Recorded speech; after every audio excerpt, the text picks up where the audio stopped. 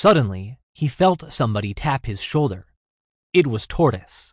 "Want to share my falafel?" his friend asked. Hare couldn't believe Tortoise had caught up. Quickly he bounded away, not even taking time to say, "No thank you." Hare left Jerusalem in a hurry and hopped his way through the Judean hills into the desert. He didn't stop until he reached an oasis. Hare sat in a tent, enjoying a cup of tea and flaky baklava.